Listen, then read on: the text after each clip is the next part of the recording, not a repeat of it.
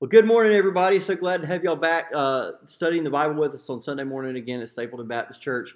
I trust you enjoyed the music that Mark and his family put together for us. So if you hadn't gotten a chance to watch that, do go pull that up on either the Facebook or the website. That'll be a blessing to you. Thank you so much to Mark and to the Bowers family for continuing to do that as we're stuck doing church like this for a little bit more time, hopefully not all that much longer. So we're going to continue right on with our study through Revelation this morning. We're going to be in Revelation chapter 18, verses 21 through 24. You can see that right there on your screen. So let me give you an opportunity to get your Bible out right now, and you can go ahead and flip to those pages as I pray, and you can pray with me as well, and then we'll dive right in. So, Father, thank you so much for today. Thank you for the opportunity to study the Bible together as a church. Lord, pray that you get us back gathering together again as soon as possible. Lord, we love you. I pray that you bless the men, women, young men, young women, little boys and little girls that listen to this sermon and listen to this music this morning as we do our best to not forsake gathering together as best we can right now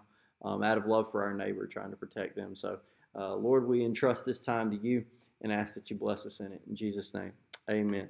All right. Well, go ahead and get your copy of God's Word out, and I'm going to go ahead and read it. You've got it right here on your screen for you again. So we're going to read Revelation chapter 18, verses 21 through 24. Then a mighty angel took up a stone like a great millstone and threw it into the sea, saying, "Thus with violence the great city Babylon shall be thrown down, and shall not be found any more. The sound of harpists, musicians, flutists, and trumpeters shall not be heard in you any more. No craftsman of any craft shall be found in you any more. And the sound of a millstone shall not be heard in you any more. The light of a lamp shall not shine in you any more. And the voice of the bridegroom and the bride shall not be heard in you any more. For your merchants were the great men of the earth. For by your sorcery all the nations were deceived. And in her was found the blood of prophets and saints, and of all who were slain on the earth." So as we're reading this, you might say, "Josh, where in the world are you getting distraction from?" Hopefully you'll be able to see it here in just a little bit. So I want to go ahead and dive in and look first at asking the important question, what is it that distracts us? What does this? Again, let's think about the context of the passage that we're reading today. We're talking about the overthrowing of Babylon in chapter 18 of Revelation. Now, what is Babylon? Again, remember that Babylon, it may, in that time period, end up meaning a city that's literally named Babylon. It might end up being another city that carries on the spirit and philosophy of Babylon that we've talked about before, that Babylon originates back in the book of Genesis, where you've got God telling humanity that his desire is that we would spread out and that we would fill the earth with his image. We're image bearers of God. He wants us to be fruitful and multiply, to rule over the earth and subdue it. It's the first mission that God gives humanity, that as we multiply and we fill the earth with his image and therefore glorify him in doing so. So that's God's mission for us.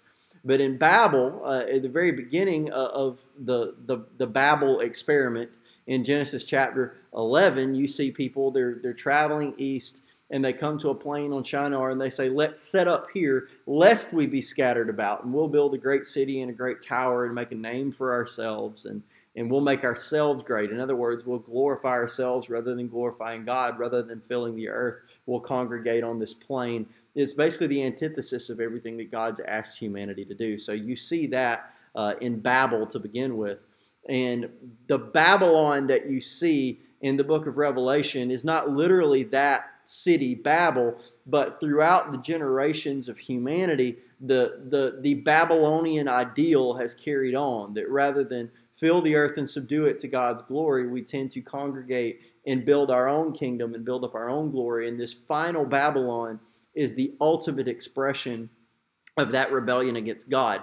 So finally in Revelation 18, the Babylon of the book of Revelation, which has also become the Antichrist's kind of home base, the seat of his power, an angel is proclaiming the overthrow of this city. So when we look at why this city is being overthrown, I want us to look at verse 21, and then importantly down in the second half of verse 23. You can see where I've got it highlighted for you. In verse 21, when the angel takes up a stone, it says he takes up a stone like a great millstone, and the angel threw it into the sea, saying, "Thus with violence the great city Babylon shall be thrown down, and shall not be found anymore." So we're looking at utterly absolute destruction. So he says it's going to be thrown down and it's not even going to be found anymore. That Babylon tends to keep cropping up over and over and over again throughout Scripture, but the angel says no more after this. When Babylon falls this time, it really has fallen. And then finally, too, in the second half of verse 23, why is it falling? What's happening? For your merchants were the great men of the earth, for by your sorcery all the nations were deceived. So there's something of a cover-up happening right here, or at least an attempted cover-up. There's influence. There's a cover-up that uses this influence. And in her, what are we covering up? In her was found the blood of prophets and saints and of all who were slain on the earth. So this city Babylon is a murderer. That Babylon has been violent, not just this current iteration of Babylon, but Babylon all the way back in Genesis 11. Ever since this first rebellion, this Babylonian ideal has pushed against all of God's directives. It's violent and it will do whatever it takes to accomplish its goals. So this angel says that no, your merchants, they were the great men of the earth. They were the influential men of the earth. That they were kind of running the things. That the stewardship of the earth had kind of been put on them. And they're violent, they're murderers, they're destructive, they're disobedient to God, they're rebellious, and they've done this over and over and over and over and over again. And no more is this going to go on. Babylon has slain prophets, they've slain saints, and they've slain countless other millions throughout the history of the earth. And so it's time for the bill to come due.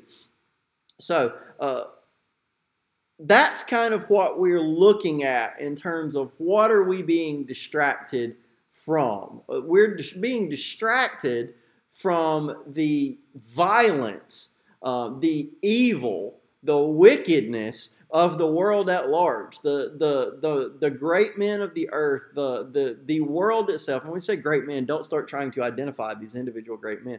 It's never been about one individual person as far as the rebellion of humanity. It's this almost undertow of rebellion that sin in our hearts causes. That every great man of the earth that's ever bought into this Babylonian rebellion is merely being carried along by his flesh. Yes, he's being abused and goaded along by Satan, but he's not doing anything other than his humanity prompts him to do. So we're being distracted from that violence and that wickedness of the world at large and pretending that this world is just a wonderful, great place, that everything in it's hunky-dory, that everything's fine.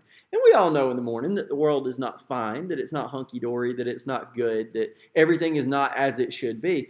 But in order to keep ourselves from losing our minds, sometimes we just pretend that everything's better than it actually is. We don't talk about it. We seek diversions. We seek entertainment. We bury ourselves in our work. We just immerse ourselves in kind of the rhythms of life and not notice that this place is just absolutely ransacked by sin and wickedness. So we're going to look at that today and see ways that we can distract ourselves and the ways that Babylon distracted itself before it was destroyed. And the first way that Babylon distracted itself was by entertainment. Don't be distracted by entertainment. Look at verse 22a. And when I say 22a, all I mean is the first half of verse 22. You're not ever going to look in your Bible and see Revelation chapter 18, verse 22a. You're just going to see 18:22. So when you see 22a, that's just me saying, hey, I've split the verse into a couple of different parts, and I only want to look at part of it right now. So Revelation chapter 18, verse 22a. The angel says, the sound of harpists, musicians, flutists, and trumpeters shall not be heard in you anymore. So let's talk about these musicians for just a second. These musicians, these harpists, these flutists, these trumpeters, they're entertainers. What is an entertainer? What is entertainment? Well, these musicians are entertainers, but not all music is entertainment. So we've got to draw a distinction between the two here and tell you why this distinction is important. So let's talk about music for a second. All music is art. Okay? And like any other form of art, determining whether or not it's good or bad is complicated. So let's play a game, and let's play good art or bad art. I'll ask a question, and then you answer it. Now, obviously, I'm not going to be able to hear you, but you can play this game at home and try and decide which is the good art and which is the bad art. Question 1, is this good art or bad art?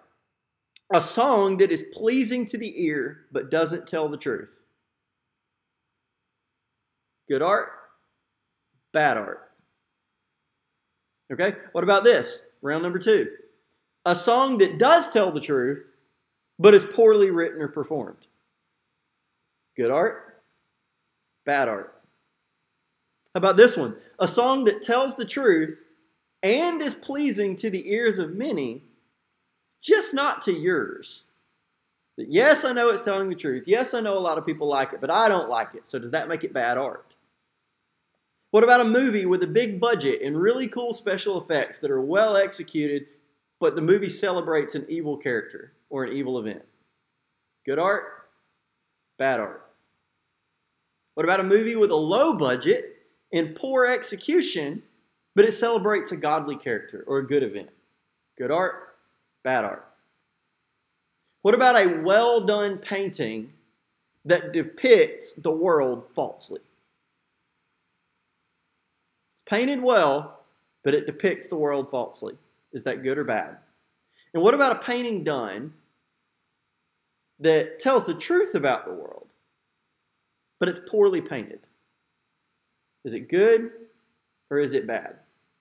So hopefully trying to figure these out, you've seen the two extremes that I've tried to draw, and you've got a spectrum in between all of these.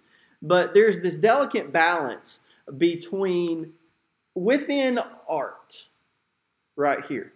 What's more important?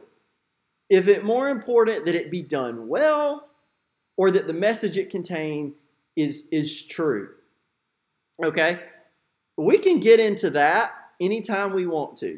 I don't want to get into your movie preferences right now or your music preferences necessarily. This is not even really about preferences. This is about the nature of art itself. Notice I didn't mention any of these as entertainment that I just read. They're different forms of art, and there's a balance between does it tell the truth and is it done well?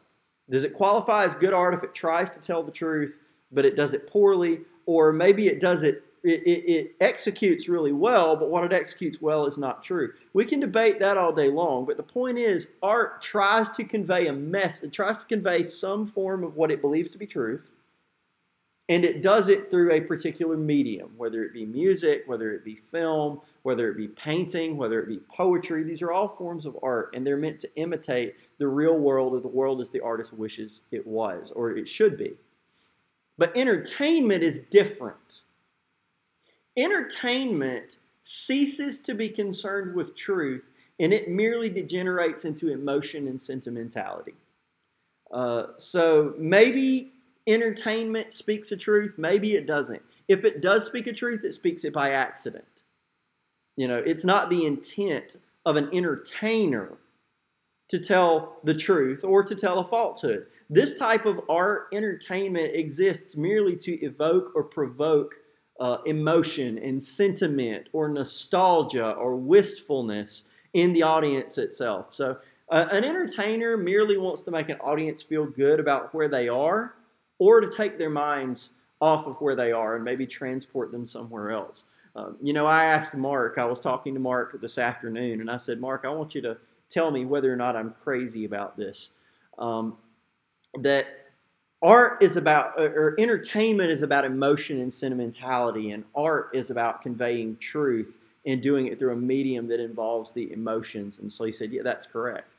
I said, so to talk about what entertainment is, let's pretend that you've got something really dark going on in your life right now, and you don't really want to experience that. You don't want to think about it. You don't really want to face it right now. So you indulge in a little bit of escapism, right? Maybe you put on a movie that makes you laugh, or a song that makes you feel really good, or you go look at read a poem or something that talks about a nicer place. That you're entertaining yourself to block out that darkness that kind of beats in on you right there. It's a way of escaping. So what this angel is talking about when he talks about these musicians, these harpists, musicians, flutists, and trumpeters, what's going on in Babylon right now? What's going on in Babylon right now? Murder, right? The great men, the merchants, they're effectively being sorcerers and deceiving the nations. Don't look, nothing to see here. Pay no attention to the murder behind the curtain. Ignore the fact that we have been destroying God's people for thousands of years. Ignore the fact that we have been battling against God's edict for humanity since basically He gave it to us. Don't look at that. Instead, listen to this really fun song. Watch this really cool movie. Read this really intriguing book. Check out this new poet, this new artist. Just entertain yourself. Spend 30 minutes on Twitter getting angry at other people. Spend an hour on Instagram. Spend 2 hours Snapchatting with people. Spend all this time watching this or listening to that or playing with this. Entertain yourself. Don't pay attention to what's actually going on in the world. Entertain. Watch more sports. Play more sports. Get involved in more organizations. Always do more. Always make sure that we're busy, because if we're not busy, when we have to sit in the silence with ourselves, we actually have to take stock of who we are, what's going on in our hearts, and what's going on in our minds. And we can't handle the silence, because then we have to grapple with the real world. Have you ever thought of entertainment like that? It's a diversion. It's something that takes your mind off of what's really going on. And in the case of Babylon, all the citizens of Babylon entertained themselves out of paying attention to what was actually going on and the wickedness in which they were living. Maybe these citizens of Babylon identified with the words of a song because the musician understood how they felt. Maybe they saw themselves or their ideals or their dreamt of world in the movies and wish they could be there instead of where they were. Maybe they see painters draw a world that they wish they lived in. Maybe they listen to politicians telling them about the utopia that's right around the corner in order to distract them from the dirty reality of the moment. Maybe they knew that the violence of their city existed and they wanted to forget it, so they buried themselves in entertainment. See, entertainment's dangerous. You can get too much of it. And just divorce yourself and pull yourself back from the real world and say, I don't want to deal with that today. I don't want to deal with God today. I don't want to deal with my sin today. I don't want to deal with Jesus today. I don't want to deal with righteousness and judgment to come today. Instead, I would really rather just watch, a movie. Can we do that? Can we do something fun? Let's not deal with anything serious. That's just going to upset me. Listen to what Solomon says in Ecclesiastes. Ecclesiastes 2, 4 through 11. He said, I made my works great. I built myself houses and planted myself vineyards. I made myself gardens and orchards, and I planted all kinds of fruit trees in them. I made myself water pools from which to water the growing trees of the grove. I acquired male and female servants. I had servants born in my house. Yes, I had greater possessions of herds and flocks than all who were in Jerusalem before me. I also gathered for myself silver and gold and the special treasures of kings and of the provinces. I acquired male and female singers, the delights of the sons of men, and musical instruments of all kinds. So I became great and excelled more than all who were before me in Jerusalem. Also my wisdom retained with me. Whatever my eyes desired, I did not keep from them. I did not withhold my heart from any pleasure, for my heart rejoiced in all my labor. And this was my reward from all my labor. What? This enjoyment in the moment, this rejoicing in, oh, look, listen to this singer. Isn't he great? Isn't she great? Look at these fruit trees. Aren't they tasty? Look at these gazing pools. Aren't they beautiful? Have you ever seen anything like this? This is great. Aren't you entertained? Doesn't this entertain you? Can't you just stare at the glory of my house and my home that I've built and all the wealth I've acquired, and you can just giggle and laugh and have a great time, but then at the end of the day, you lay your head down on your pillow and what? Then I looked on all the works that my hands had done and on the labor in which I had toiled, and indeed all was vanity and grasping for the wind. There was no profit under the sun. That Solomon looks out at all of his entertainment and he says, do you know what? At the end of the day, none of this entertainment has really changed anything about the world. It's vanity. It's grabbing the wind. Have you ever done that? You just grab the air. There's nothing there. It's senseless. It's useless. And I'm not telling you to, never watch a sports match. I'm not telling you to never watch a football game, never go see a movie with your kids. I'm not telling you to never listen to music just for the sake of enjoying the way it sounds. That's not what I'm talking about. I'm not trying to encourage you all to become, puritanical and avoiding all things that are just fun. There is such a thing as good, clean fun, which we as Christians should pursue. We should enjoy merriment and having a good time with each other. But at the same time, you can turn entertainment into something that allows you to ignore the wickedness in the world and ignore the wickedness in yourself. And that entertainment that you block out the world and yourself with is actually vanity. It's nothingness. It doesn't do anything. There's a saying in the world, they drowned all their troubles in the bottom of a bottle, but guess what? When you sober up, they're all still there. You haven't done anything to make anything go away. You've just ignored them for a short period of time. And James tells us wisely, James 4, verses 7 through 9, he says, "Therefore submit to God, resist the devil, he'll flee from you. Draw near to God, and he'll draw near to you. Cleanse your hands, you sinners. Purify your hearts, you double-minded.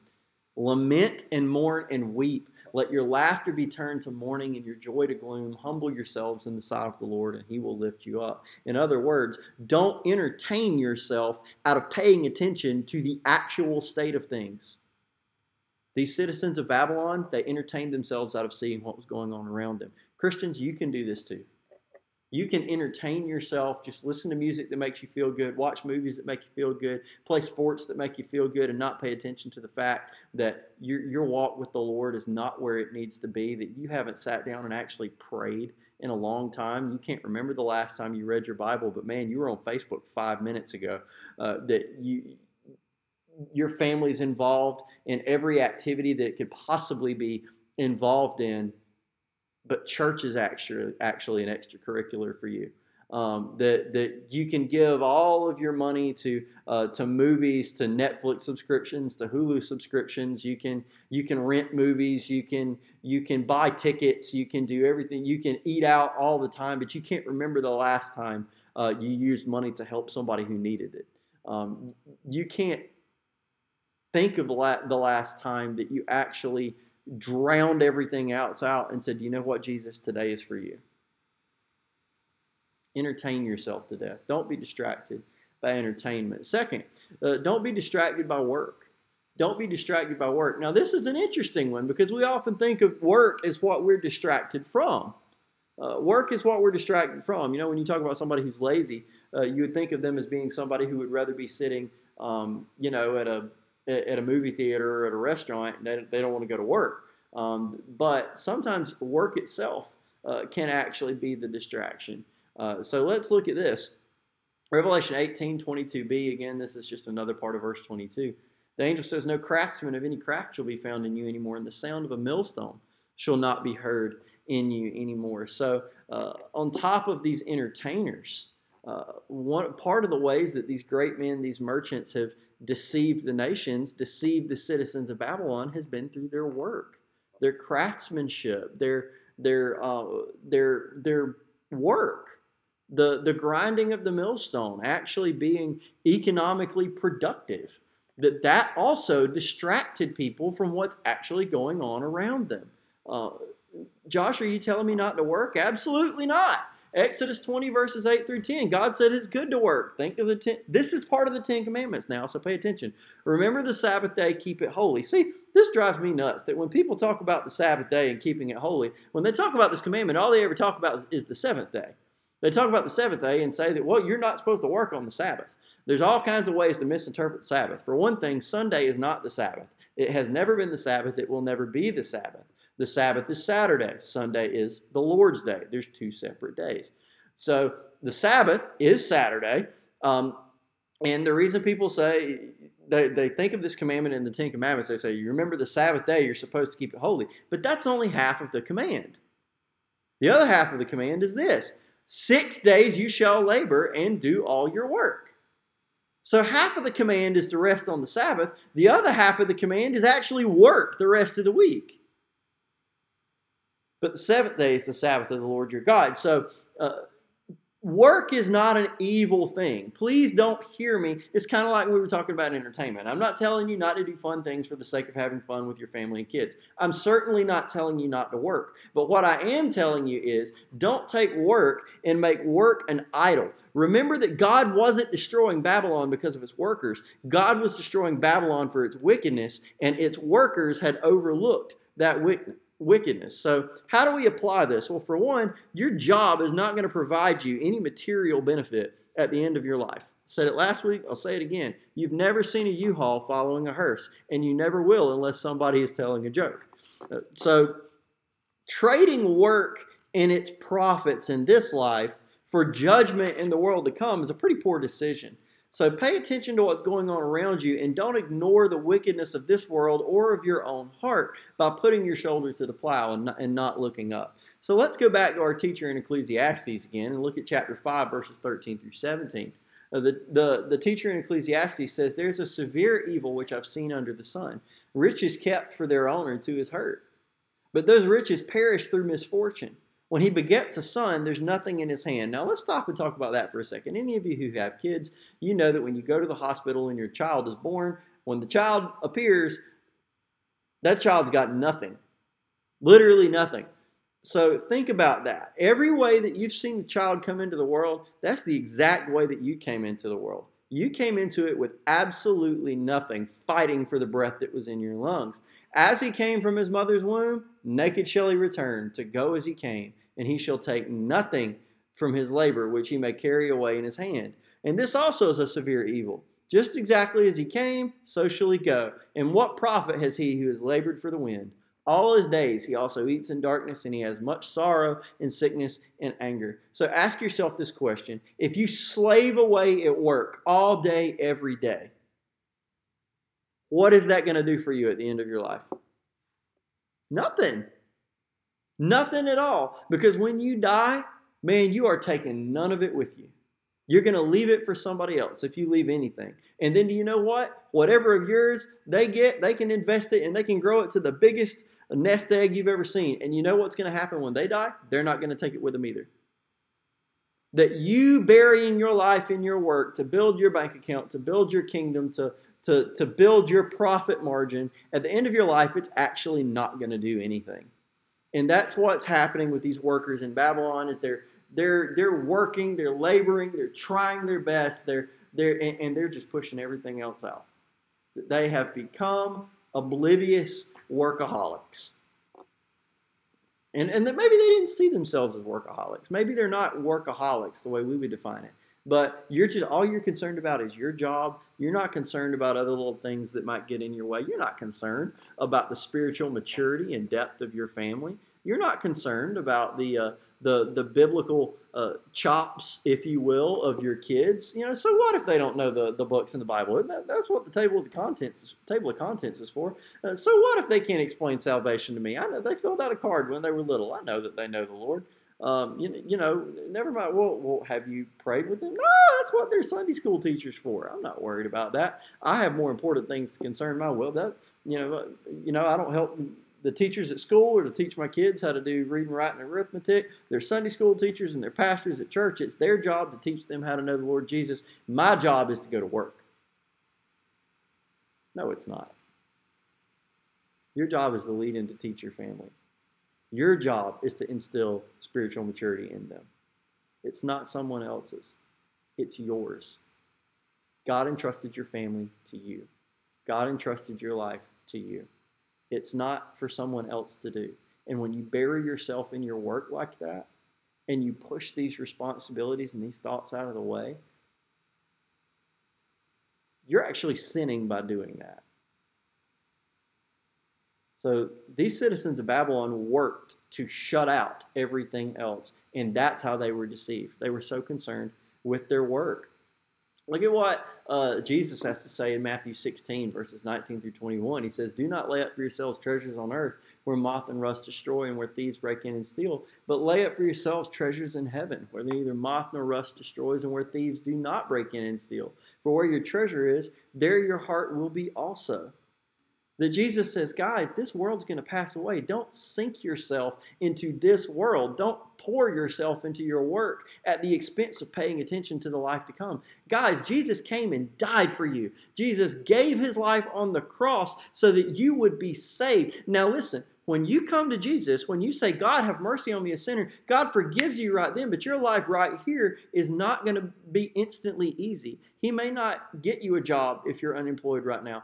You may not get out of financial dire straits. You may not be cured of whatever disease it is that ails you just because you gave your life to Christ.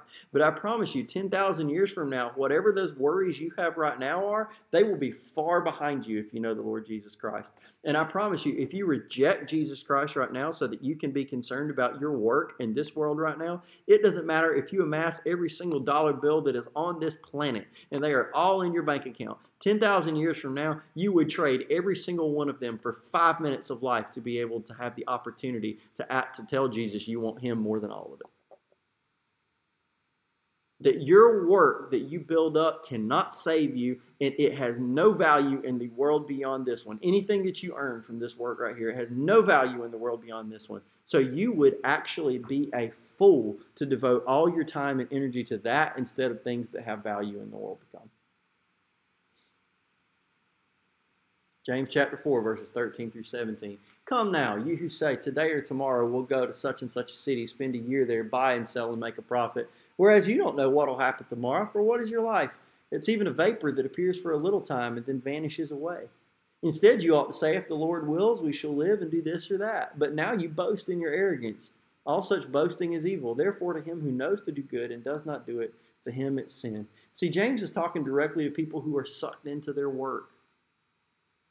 You say, oh, today I'm going to do this. Tomorrow I'm going to do that. I'm going to go execute this contract. I'm going to go make this sale. I'm going to go do this job, and I'm going to get paid. And then my next plan's this, and I'm going to expand, and I'm going to grow, and it's going to be great, and it's going to be wonderful, and we're going to make all this money, and we're going to live in this great house, and we're going to have, the national average 2.5 children, and they're going to be valedictorians somehow, even though they're both in the same class. They're both going to be valedictorians, and it's going to be fantastic. And the reality is you don't know what tomorrow's going to hold.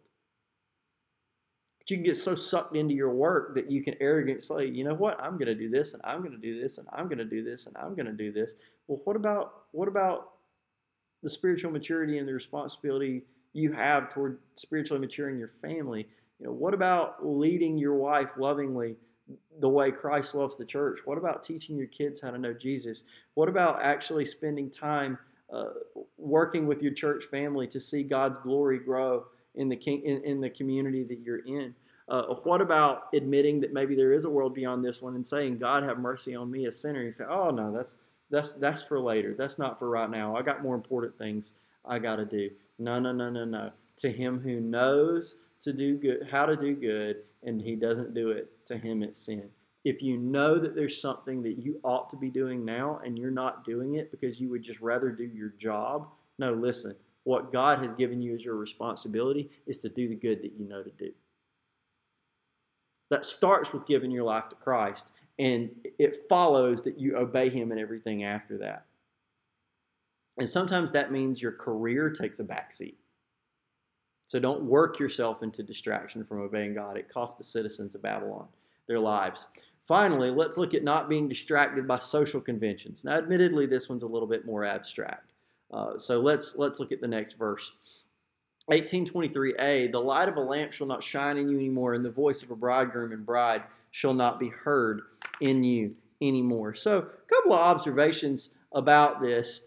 There's not really a more foundational part of society than marriage and the formation of new families. It's kind of hopeful. My mom told me one time, when you see a couple get married and you see, those kids or the married couple have kids, and then you see the parents, with the grandkids, like, oh, that's just affirmation that life goes on. That eventually, the sun's going to set on your time. To quote Mufasa, one day the sun will set on my kingdom, Simba, and it will rise with you as its new king. That time goes on, and that was from The Lion King. For those of you who've never seen it, it doesn't matter which Lion King, old one, new one, you should watch it if you haven't seen it.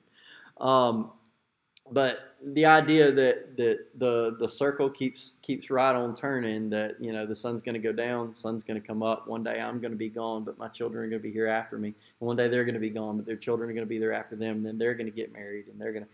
It's just this affirming. It's foundational to our society. Marriage and the rearing of new families is. Look at Jeremiah 29:4-7. That Israel had been taken into captivity in Babylon, and they're fretting about what's going to come next. And listen to God's advice to them to encourage them. says, "Thus says the Lord of hosts, the God of Israel, to all who were carried away captive, whom I've caused to be carried away from Jerusalem to Babylon." This didn't happen out of God's control. He knew it. He says, "Build houses and dwell in them. Plant gardens, eat their fruit. Take wives and beget sons and daughters. Take wives for your sons and give daughters to husbands, and give your daughters to husbands so that they may bear sons and daughters, that you may be increased there and not diminished. Seek the peace of the city where I've caused you to be carried away captive, and pray to the Lord for it, for in its peace you will have peace." Now, it's ironic that the city they were carried away to is Babylon. This is a literal historical Babylon. Not that the future city is not going to be literal, but this is a Babylon of the past, a city literally named Babylon, which is no more. Judah was taken away captive there, and God says, "Hey, guys, you're going to be there a while. And so that you will increase and not diminish, that you will have stability and joy and peace there." What did God tell them to do? Get married. Let your children get married. That's kind of letting you know life goes on. I'm not intending you to be here forever. That one day you're going to come out of Babylon and you're going to go back into the land that I gave you. And I don't want you to be smaller when you leave than you did when you got here. So go ahead, marry, give in marriage, have kids, plant gardens, build houses. Seek the peace of the city that you're dwelling in. That marriage is an encouragement when you see it, because it lets you know that civilization is persisting, which is a good sign in 2020. But marriage is celebrated. It's a symbol of life moving on. We also talk about marriage in the context of settling down. Typically, we mean that one's exploration of the world has kind of ended, and now you've gotten married and you want to build a home and a new life for you and your family, and you've turned your eyes to the future. You want to pass on what you've got and what you know down to the next generation. But the angel says this is all ending for citizens of Babylon. There's not going to be any future. Life is not going to go on. That there's going to be no more lamps or lights. There's going to be no more sounds of bridegrooms calling for their brides in the streets during the wedding. That it's all going away. That there is no future for Babylon anymore. That marriage, for them has ended because there's not going to be anybody left to get married. Listen to how Jesus talks about the day of judgment in Matthew 24, verses 36 through 39. He says, "But of that day and hour no one knows, not even the angels of heaven, but my Father only. But as the days of Noah were, so also will be the coming of the Son of Man be. For as in the days before the flood, they were eating and drinking, marrying and giving in marriage, until the day that Noah entered the ark, and did not know until the flood came and took them all away. So also will the coming of the Son of Man be." So what Jesus is saying is marriage is kind of this foundational part of the culture, of the society. So when you see it happening, it's always an event, but it's also normal. That when you see it, it's just kind of things carrying on. And he's saying, you think back to the days of Noah, y'all. I'm telling you that there's a day of judgment coming. Well, Noah saw a day of judgment too. But right up until he got in the ark and God shut the door, there were people outside just going about daily life, going about their normal everyday business, that the normality of marriage and giving in marriage was going on. And I'm sure there was a couple back in the ancient world before the rain fell that they had their wedding date scheduled for 5 days after the door on the ark was shut. They didn't see it coming.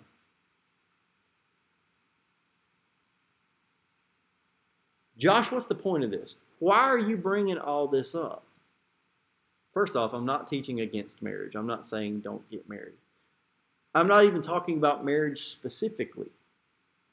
The point that I'm trying to make is the folks in Babylon just assumed that life was going to go on forever exactly the way as it was going on right then. And it's almost just like if you ever have a little inkling in the back of your head, man, life can't just go on forever. There's too much injustice. There's too much wrong. Something's not right about this. But then you just dive in and you say, you know what? It's been this way for forever. We've always done this. There's always been, I'm going to marry my kids where me and my wife got married, where my parents got married, and then we're going to have grandkids. We're going to do things the same way for forever. That God hasn't destroyed us yet. God's not going to destroy us tomorrow. Sun goes down, sun comes up. That society is what society is. And it has been and it will be forever and ever and ever. And I'm just going to dive in that and find comfort in the familiar. And Scripture warns you, don't take comfort in the familiar just because it's the familiar. Society doesn't save you from the judgment of God. Just because it's happened that way for a long, long, long time. Don't go blindly with the conventions of the world, believing that things are always going to go on exactly the way they do now. What you do with your spouse, what you do with your politics, what you do with your kids, what you do with your friends, all of these things should be subservient to Jesus and what he's called you to do. You know that this world has an expiration date? So navigate the ins and outs of society, remembering that you have a higher responsibility and that whatever this world demands of you, those demands are subject to the higher calling that we have in Christ. Now, before I put this next scripture on the screen, I do want to remind you, I'm not teaching against marriage. I am teaching concern for obedience and faithfulness to God over against societal responsibilities. Okay? So, let me throw this up on the screen. This is Paul in 1 Corinthians 7, 32 through 35. He says, "But I want you to be without care.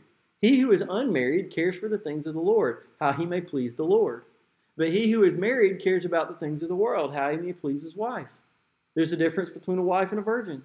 The unmarried woman cares about the things of the Lord, that she may be holy both in body and in spirit.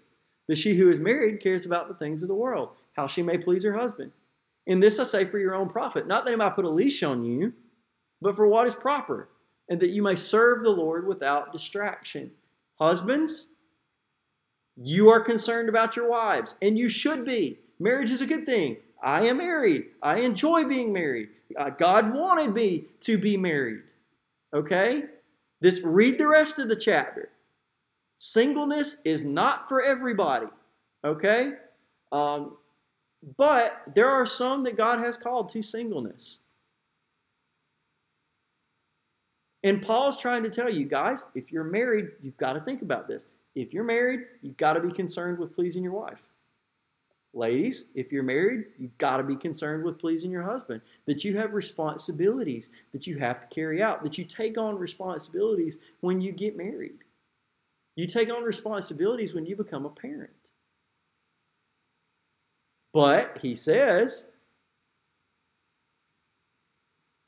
he who is unmarried cares for the things of the Lord, how he may please the Lord. That the responsibilities to God for him are to such a degree that he says, do you know what? I cannot conceivably give what I feel I need to give to God if I also have to share with someone else. And marriage means you share with someone else. Now, that's not the lifestyle for everybody, but the kicker is, are you willing to make that decision if you have to? If God's calling you to a life of singleness so that you could serve him, would you be willing to do it? Or would you just be married just because that's what society expects you to do? If God has called you to change your jobs so that you can better serve him, is that something you'd be willing to do? Or are you going to stick there because society expects you to get that raise? If God calls you to embark on a journey of spiritual maturity with your kids, but society wants you to have them in one more activity, what are you going to do?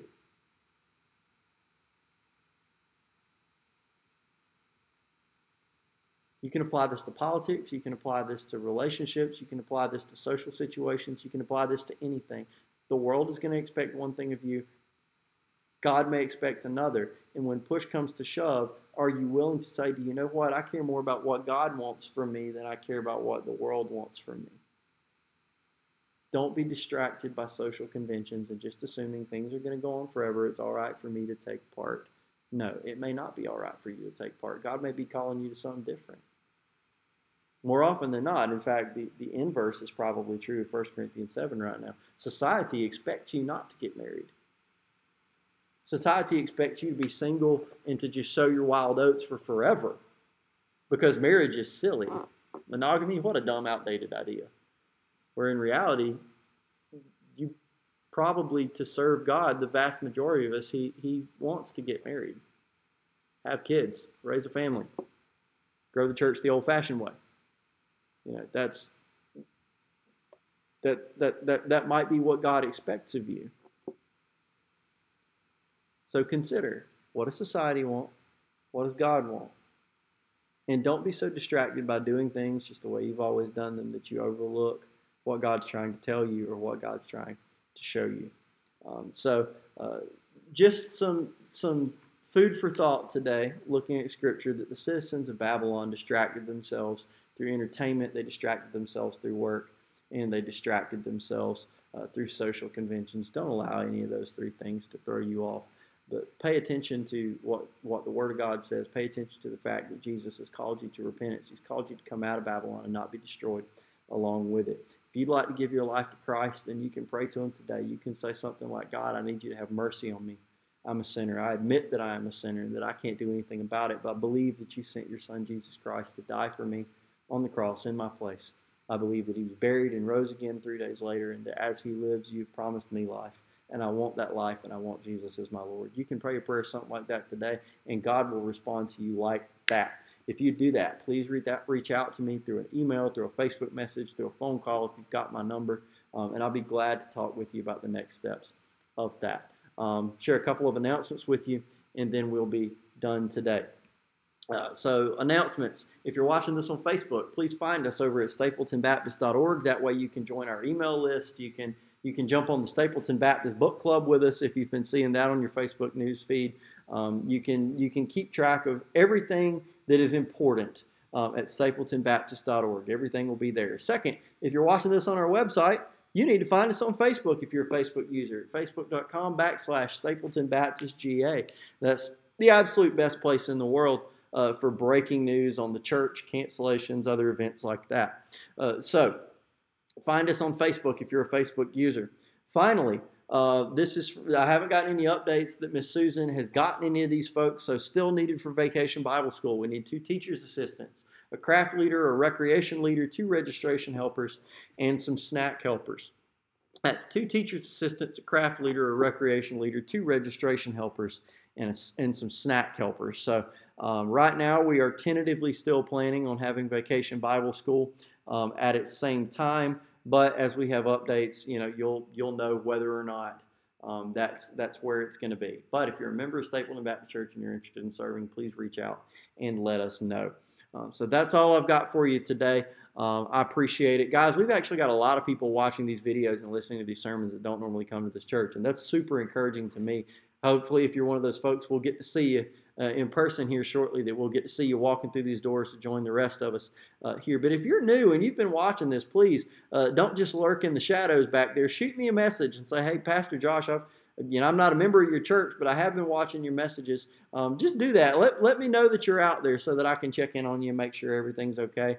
And if you are a member of this church and you haven't shared these things so that maybe folks who are looking for a church home would see them, do me a favor and click that little share button right there on the bottom of Facebook, or email this to your friends so that we can, you don't even have to invite somebody to church right now. You can literally just send church to them. So why would you not do that? So go ahead and do that, and hopefully we'll get some new folks in here when we get to open our doors again. I love y'all. Y'all stay safe and reach out if you need help, all right? Love you guys, and we'll see you Wednesday.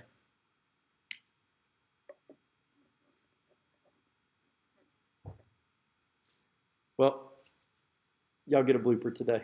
I hit the stop recording button and it didn't, so I'm pretty sure that was awkward. So I'm going to hit it now, and then we'll be done. We'll see you guys Wednesday.